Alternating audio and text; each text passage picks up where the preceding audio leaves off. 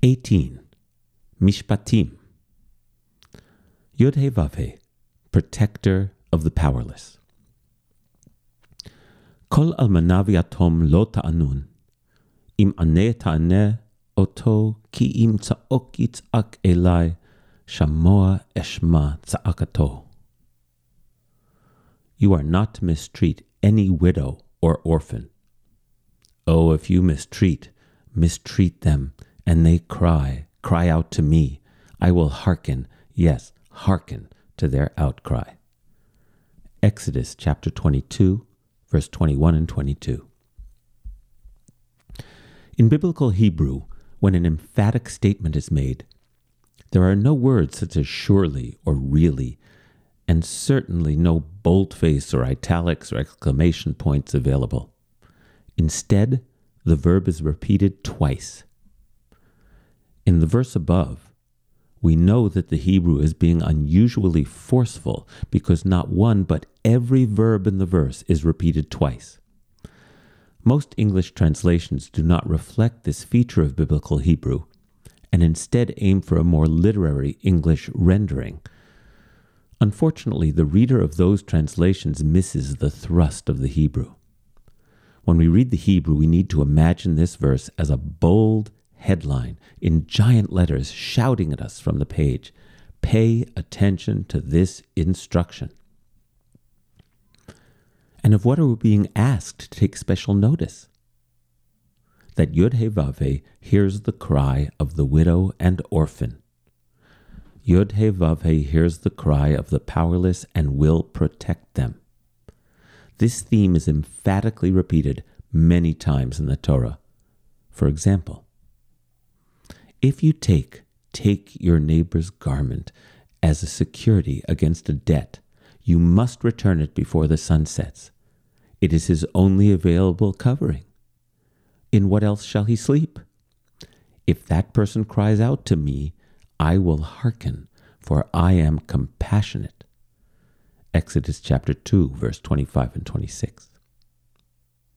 If there is a needy person among you, do not harden your heart and shut your hand against them. Rather, open your hand. Lend what is sufficient to meet their need. If you do not give, and they cry out to Yod-Heh-Vav-Heh, you will incur guilt. Give with a full heart in your giving, and Yod-Heh-Vav-Heh will bless you in all your efforts. Deuteronomy chapter 15, verse 7 to 10. In the patriarchal social structure of ancient Israel, which still exists today in many parts of the world, every person who belonged to a clan had a goel, a redeemer or protector who was the leader of that clan or family. If someone fell into captivity, the goel was responsible to redeem them from enslavement. If someone fell into poverty, the goel was responsible for their sustenance. But there were some who had no goel, the widow, the orphan, and the stranger. If misfortune befell them, they had no one to count on to bail them out or to rescue them. In fact, they had no legal recourse at all. They were truly the powerless in that society.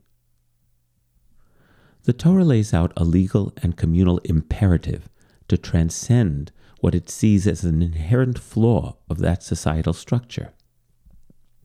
The Torah seeks to make everyone, including those who have no protector, as fully meriting fair and equal protection under the law. This is a radical and unprecedented ideal that our Torah offered to the ancient world, and it should not be overlooked by the modern reader. But how does a society enforce a new norm that falls outside of any existing precedent? We must remember that there is no apparent incentive for individuals to embrace this principle. The powerless, by definition, have nothing to offer in return for their protection. They don't even have a protector who can exact revenge against your clan if you mistreat them. There is no obvious self-interest in caring for these unfortunates. Therefore, Judaism makes an audacious claim, a claim that resonates in our moral codes to this day. Yod-Heh-Vav-Heh, the creator of the universe and of all human beings, is the protector of the powerless. They are, as it were, in their creator's clan, even if they are unfortunate enough to have no human Goel. Furthermore, the Torah makes clear that we Jews were the test case to show the world that the Creator indeed sides with the weak against those that would mistreat them.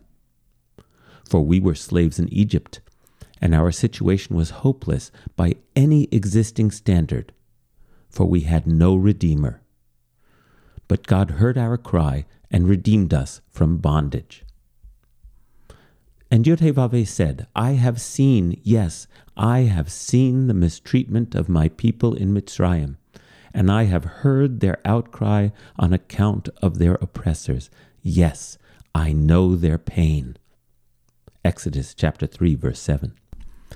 In order to enshrine this new imperative that asserts that it is our responsibility to protect the weak and powerless, even if they are not our close kin, our tradition insists that the God we worship is the model that we must follow. Furthermore, if we do not embody this imperative, the Torah asserts that Yod-Heh-Vav-Heh is watching.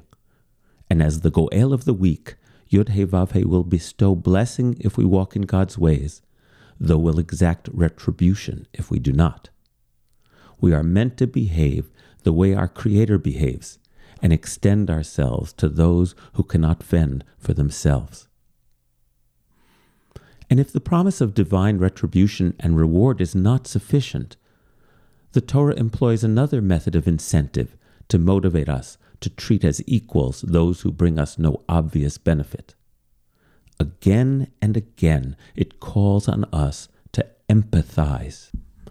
Our Torah portion declares, You shall not oppress a stranger, for you know the feelings of the stranger, having yourselves been strangers in the land of Egypt. Exodus chapter 23, verse 9. And elsewhere in the Torah, when you reap the harvest of your field and overlook a sheaf, do not turn back to get it.